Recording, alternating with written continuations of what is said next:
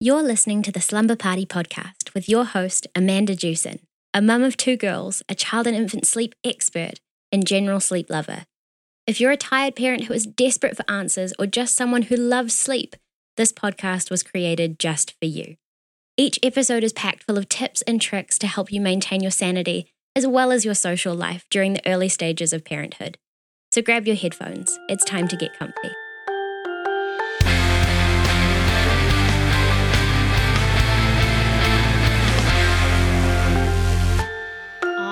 Hello, everybody, and welcome to the Slumber Party podcast. I'm Amanda Jewson.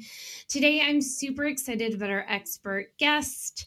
I feel so connected to this topic. I invited Kelly Haller from the Tidy Rebel to come and talk to us today.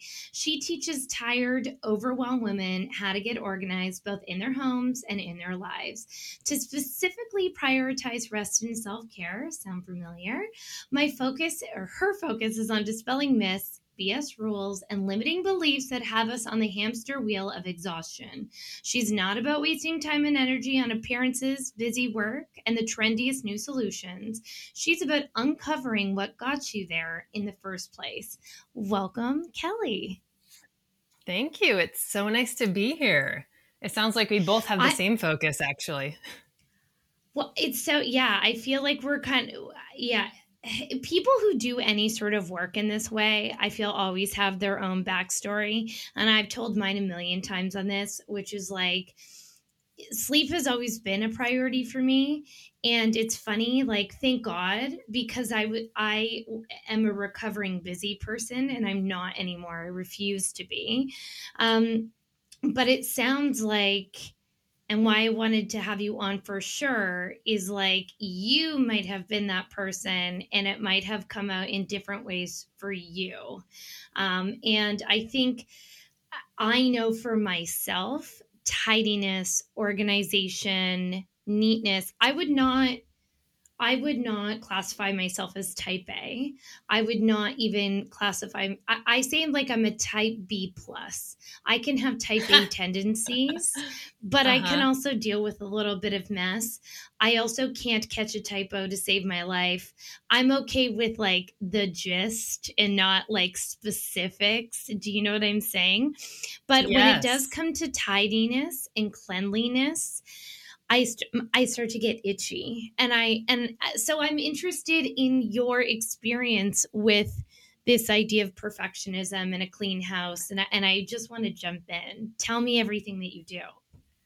Okay, so it's so funny that you say that about being a type B plus, because I have the same experience. Is that I've never identified with type A, but when I tell people what I do and when I work with people, and when people come to my home, they just sort of assume that I'm a type A because I'm so tidy. Mm-hmm. But my neuroses doesn't really feed into anything else or a lot of other things.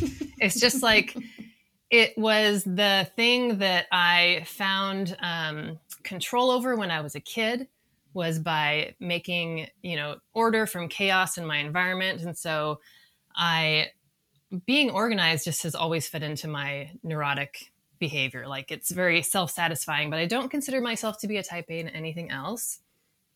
So I've kind of always been. I have people mislabel me as what? Sorry, I think there's a slight delay. I have people who label me like, oh, you must be type A. Or just because I've always been someone who's so busy and productive and I would get things done and you could rely on me. So in that way that could happen, but I'm not. Like I can deal with things not being perfect. I mean, I'm not even trying to say that being type A is a bad thing. I just don't think I am. I'm open to be proven wrong. Yeah, totally. I agree. No, there's nothing wrong with it. I've just never really identified with all of the things that type A people typically are, except for maybe the perfectionism aspect. And I never thought I was a perfectionist until I stopped being a perfectionist. And then I was like, oh, that's what my problem was all of those years. It was like I finally got off of the hamster wheel myself of trying to make everything appear perfect, and kind of stopped caring about the way things looked. And I was like, oh, I was wasting so much energy for so many years just caring about how things appeared to other people, not really about what it did for me. So like growing up, sort of finding, control over my environment by organizing was what I did. And that sort of like became a part of my identity and how other people saw me after a while. So by the time I became an adult, I was like, that's Kelly. She's the most organized person we know. So it was part of my persona and became part of my psyche. And so every job I've ever had has been like, I lead with, I'm the organized person. I'm going to organize. I'm going to get you so organized. It's going to be like, everything's going to be awesome. So I've always like done everything for everyone else because I don't think anybody else can do it as perfectly as I can do it, which is a huge problem.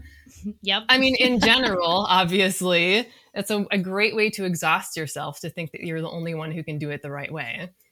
But I never saw that in myself until, a lot of years of self-reflection later.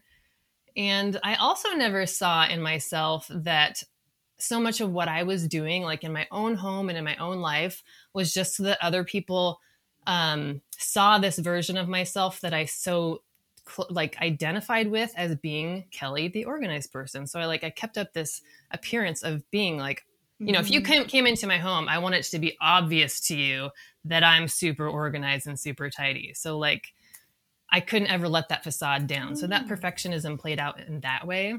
So yeah, it just became such a part of my persona and my psyche that what I didn't realize at the time, and it wasn't until, many cycles of burnout later, that it occurred to me that the whole reason that you want to be organized and tidy in the first place is for like specific benefits that it gets you, like to be less busy, to be less stressed when you're organized, to be more focused and have less distractions, to waste less time. Like all of the benefits that come from being organized, I wasn't getting any of them because I was spending wasting so much energy and time on making it about appearances, like what it looked like to other people.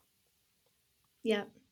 Yeah, exactly. And I feel like that's so interesting. I think a big part of my busyness was an inability to say no. Same. And it's that I didn't want to let anyone else down because I had such a great reputation for having this incredible work ethic and someone who could always like, oh yeah, we'll ask Amanda, she can do it. And then you feel like a jerk for saying no, yes, which perpetuates you saying yes. I remember I think I've talked about this.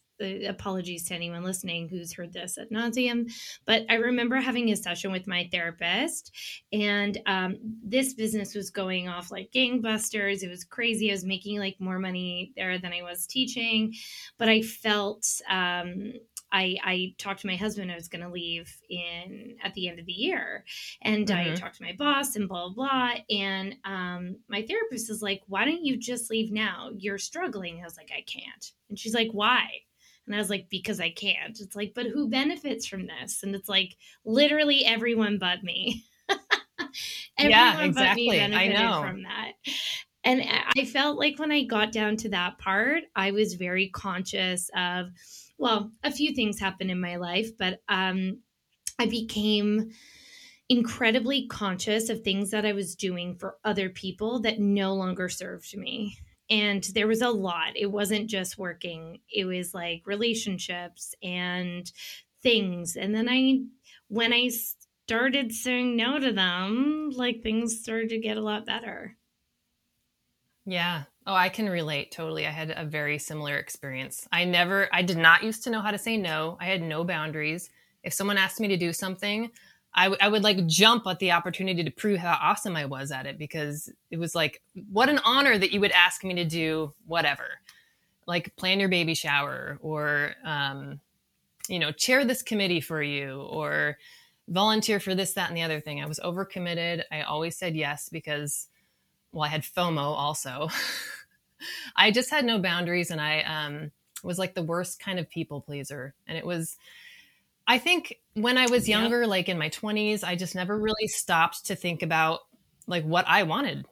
Like what was I doing for myself? And why was my identity so caught up in being all of these things to everybody else? And how was it serving me? Like I just never stopped to examine any of that. It was just, social conditioning as a young girl for me anyways was like, you have to work so hard to prove your worth by what you produce and how much people like you. Those are the things that I thought. And I just, it wasn't until I burned out for the millionth time and was like dead to the world that I was like, okay, this is not working. I need to like do something completely different with my life so that I'm not perpetually on this cycle of burnout. It's just not sustainable. Yeah. And so when your clients come to you, what are they asking, and what are you finding is the most, or sorry, what are they asking, and what are you sort of seeing on their behalf? Like, what are they really maybe asking for? Yeah, that's a great question. So pre-pandemic, everything I ever did.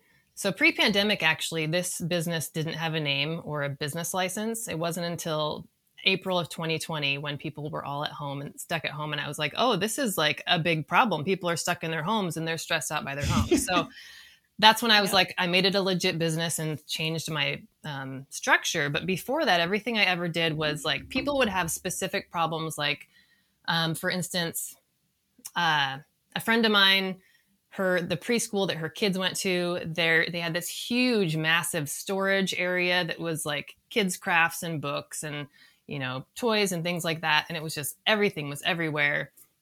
And there was no system. So that's pretty typical even in people's homes. So I came in and I put all of the things in similar categories and put them in containers so they weren't falling off the shelves. Simple solutions so that everything was easy to see and easily accessible. They knew what they had. They didn't have to waste time looking for things.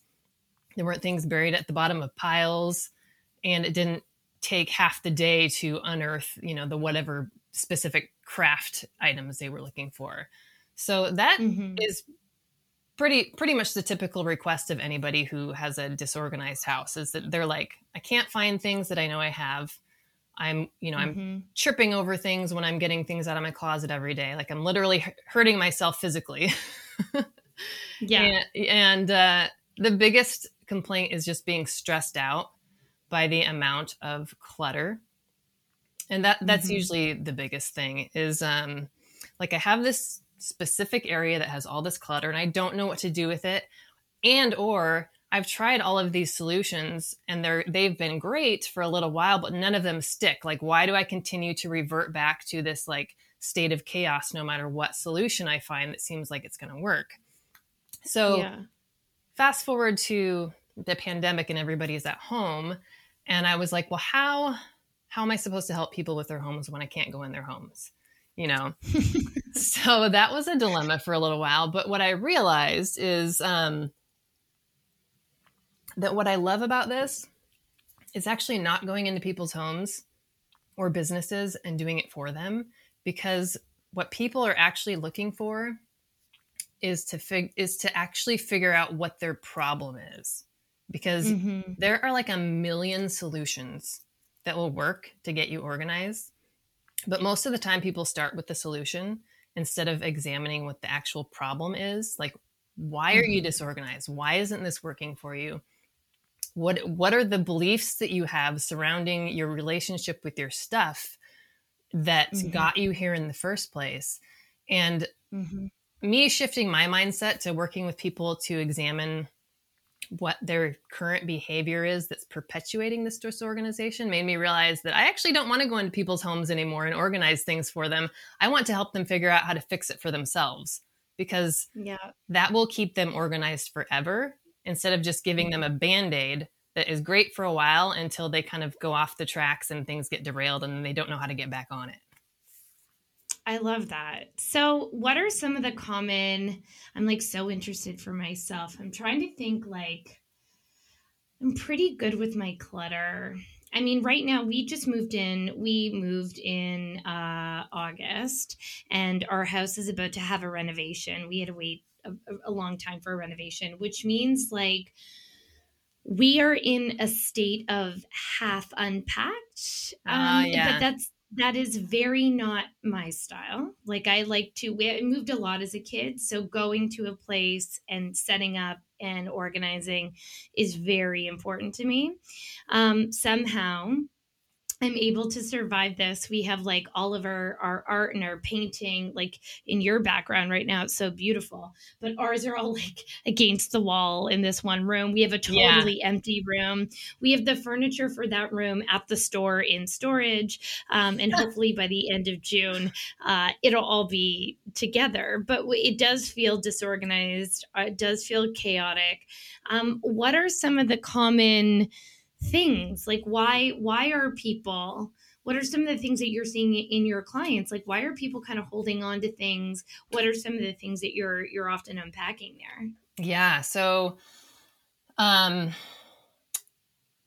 would say that there are probably three biggest reasons why people are either perpetually disorganized and they've never been able to get organized, or they are like you, where you're usually pretty organized, but you've fallen off the wagon for, an obvious reason is that you're in the middle of moving. So the first thing is, and this is usually true of people who are perpetually disorganized, is that they're not clear on what their goal is and what their values are and how those values inform what their goals are. So thinking back to when I was a young, overworked, burnt out, super organized person, I didn't know what my goal was either. I was just organized for the sake of being organized. I didn't have like this bigger vision in mind that I wanted my home to be like a peaceful, foundational, like a place that I could go to rest and relax at the end of the day that didn't add to my stress. I didn't have any sort of a goal for what I was organizing for. So I think that is one of the biggest things, is that people don't have a vision. And they also maybe don't examine what their highest values are and how those values inform how they're setting goals. Like for instance, if you have a space where, like if you're a creative person and you have like a studio space, your goal or your vision for the space might be to give you creative energy, give you like some sort of a retreat from the stresses of everyday life, where you can just go within and channel that creative energy and not have all the distractions of whatever, laundry, dishes, kids, etc. Like how do you want to feel in that space? What do you want to achieve in that space? What's the space for? Right. And I think most people just sort of like assume that like, living room is for sitting in and watching TV, like super basic, right? But you have to go further than that, because otherwise you just end up sort of going through the motions every day of just living in your house and being like perpetually maintaining and cleaning and tidying without having this bigger goal, which informs the decisions you make about solving your problems. So if maybe one of your problems in your living space is that there's always laundry in that space, and it stresses you out to have laundry where you're sitting and watching TV, whatever. Like you need to get clear on what your goal for the space is, and then build your solutions around your vision and your goals. Well, it's funny that you say that, because I find, although I am an organized person, I find interior decorating or design incredibly overwhelming and exhausting. That's funny. That's what my background is. I have a degree in interior design. It is so, and this is perfect, because we lived in Toronto, we bought that house, we renovated. So we kept being like, we bought this house and we were like, okay, we're going to do this. We're going to do this thing. We're going to do this thing. Or like, and we just never did it. We were so blocked by not having that goal, not having anything. So we ended up hiring an interior designer who is wonderful. And she literally asked us that question: what is the goal of this room? What do you want to do in this room? How do you want to feel in this room? And she designed spaces that really, really worked so well. And then what happens is, like, I think about our living room at the time, we wanted to be able to host people and have people sit in that space. But we have children and we lived in a house in Toronto. So it's not like this big sprawling place. It's like a house in Toronto. It's not very big. So we need storage to put away all of our crap. And it's like, oh, you need someone to kind of walk you through that. Side note, funny story, you would have hated me. We came here, we bought this house. I was like, I would like furniture. And our designer in Toronto is very decisive, because I think she was just very annoyed with how, she wasn't annoyed. She was lovely. She's just like, okay, here are 3 choices, make one. I'm like, I can make one choice out of 3. Yeah, you can. Totally. And our designer here is like, I really want this to be collaborative. I want you and I to choose it. And I was like, okay. So her and I go, and we spend like 2 hours picking out the furniture for my living room. And I got into my car and I was like, oh God, the fatigue I felt doing it was so overwhelming. Yep. I just, like, it reminds me all the time that this is really an area that I think goes underappreciated in terms of like a need for your house. If, of course, it's a privilege to have an interior designer and someone to help you. But it is so, if you can, and you're making these choices and you're spending the money and you're doing a renovation, these are answers that are so incredibly important. Yeah, agreed. Well, the thing about interior design that's actually very similar to organizing is that there's like a bigger vision involved. It's not just like picking things that you think look nice, because that's not actually a solution for anything. It just looks nice. It might not actually be functional or work for the way that you use your space.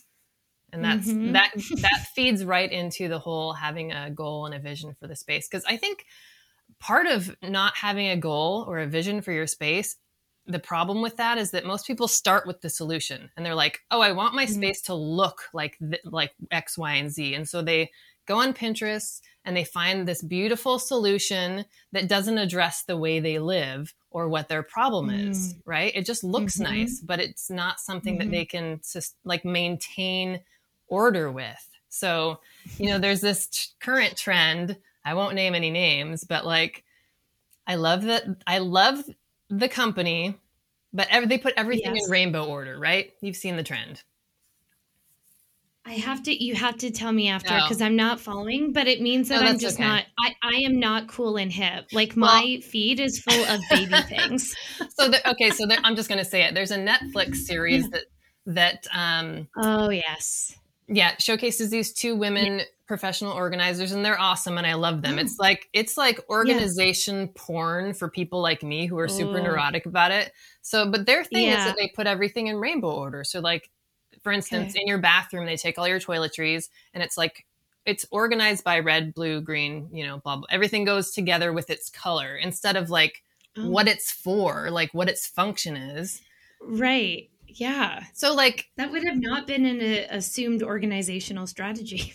It can work for you if that's the way your brain works. But the thing is it's super trendy right now. So people like are jumping on the wagon and like putting everything in their house, like their pantry, their linen closet, their bookshelves, their sock drawer, like everything in order by rainbow, like the colors of the rainbow. And that's not a solution. That's just like, yeah, it looks cute. It does. I like it. It's not going to solve your problems, though. Yeah, for sure. For sure. Yeah. And I think I hate to bring up I'm sure you're familiar with Marie Kondo. Oh, yes. It sort of sounds like you guys have a similar sort of vibe. Like, why do we have this? Does it bring you joy? Which I think is another word for saying, like, what purpose does this have for you? Yes. What is the purpose for this? And it could be, I really like it. But I think you said something so true to me, is that we buy the solution, or we buy the thing, the last outcome. And that was Brad and I's problem for 5 years in our house in Toronto, is that we kept buying these things that didn't go together, or like I bought this tomato. I was in like a antique store and I bought a tomato cookie jar, and I love that tomato cookie jar. And I could not make it work with our space as much as I tried, but I loved the jar. The jar was lovely. It didn't fit in our house at all. And I feel like so many people probably do things like that. Oh, absolutely. That's one of the biggest things that like harkens back to what's your goal for the space and your vision. Just because you love something doesn't mean it has to be in your home. You can love it and then leave the shop without it, or wherever it is that you see it. Like, it's okay to love it and like feel that love for it and not own it, because you can't have everything in your home that you love. Like, but I want it. I know, right? You have to think about, like, does it fit in with how you want your life to be? Is it going to add value to your space, or is it going to make you more stressed out because you have to rearrange everything and try to fit it in? You know, it's really examining the behaviors and the beliefs that you have for why you buy things or accept gifts from people, or why you bring new things into your home that you don't necessarily need. I love that. I feel, what do you do about gifts? Like, I will never bring anything but flowers to a new home and like some nice champagne. Oh, yeah. But I'm not going to bring like a designer item, but I feel like that does happen. Like, here are some candlesticks. What do you do? I know. Yeah. So I personally will never give people gifts of stuff either, because, you know, I don't want them to feel like they have to keep it. But, if you get gifts from people, here's the thing you have to realize is that if someone gives you a gift, it is well-intentioned and they want good things for you, right? This is given with love or respect or whatever good intention they're giving it to you. And you can honor that gift and the intention with which it was given without keeping the thing, because that person wants good things for you. And if you are stressed out by all of the crap that you are keeping because you feel guilty for giving them away, you're not actually honoring the intention of the gift that was given to you in the first place. You can still appreciate that intention with which it was given and then let it go. Like, you don't have to announce that to the person that you're getting rid of it. Would you like to come over for a burning of your stuff ceremony? Yeah. Well, I mean, I feel we only have a few minutes left. I like to keep this podcast to the time of a crab nap, as they say. Yeah. So there's so my much more parents I can say about that. Yeah, I know. Same here. And me too. I feel like if I'm getting through an hour podcast, it's because I've left my family for some reason for an extended period of time. Anyway, Kelly, where can people find out more about you? And it's wonderful. I'm in Canada. You're in the US, but you don't need to come into someone's home to help them. Right. So please tell us where we can find you. Yeah, so you can find me on my website, which is thetidyrebel.com. And you can get on my wait list for online classes, which again is awesome that you can live anywhere in the world and still join me for an online class. So thetidyrebel.com, you can get on the wait list. But if you don't want to wait until my next online workshop, I have an awesome digital guide for people that is specifically for sleep and rest. So if you go to thetidyrebel.com/energy, I have a digital guide that will take you like a half an hour to read that tells you about how to identify things in your home that you wouldn't necessarily think about, that are robbing you of energy and your ability to get deep restorative sleep. So sneaky things in your house that keep you more tired than you need to be. Yes, I love that. And I'll link that in the show notes as well. I also have a special coupon code for your listeners. Ooh, what is it? If you put in SLEEP, SLEEP, in the coupon code field in the checkout, you'll get 50% off of that digital guide. Woo! Yeah. Thank you. That's amazing. That is so good. I'll put that in the show notes as well. Awesome. I feel like you're going to get a lot of calls from people being like, please, and this is my next goal, so stay tuned in a few months when our renovation is done. But I feel like a big thing that I hear from my clients is the playroom. It gives it gives me anxiety. It's not my space. For me, I can give that away because it isn't my space and it's out of sight, out of mind. It's downstairs, but stay tuned. Yeah, but you have to visit that room sometimes. And that's the whole point of being organized, is to take the anxiety and stress out of your home, because there's enough of it outside of your home. Your home should be your haven, where all that stuff is not allowed. And I can just attest to this so much that when it does feel organized, it's a really nice feeling. I'll end with this. My daughter, so we did this like nice renovation. Everything was put away, blah, blah, blah. My kids are 6 and 4. And my 4-year-old is like, Mommy, our other house was cleaner. It's like, I know it's dirty in this house. It's not dirty. It's just disorganized. She's like, okay, well, TikTok. Busted. I know. Yeah, even kids know it. Yep. They do, and they feel it, and God bless them for being so honest. I know. Well, thank you so much for coming on here. It was a pleasure to speak with you. And you guys, if you are still tired, please head over to babiesbestsleep.com for all of my blogs. You're here, so you're listening to the podcast. Instagram.com/babiesbestsleep is where I give you all the tips every day. And as always, give us, you can book a discovery call to have a chat with one of my team members or myself. If you are still struggling and you are listening to this podcast at 3 a.m., because you should be asleep. Anyway, have a good one, everyone. See you later. Bye.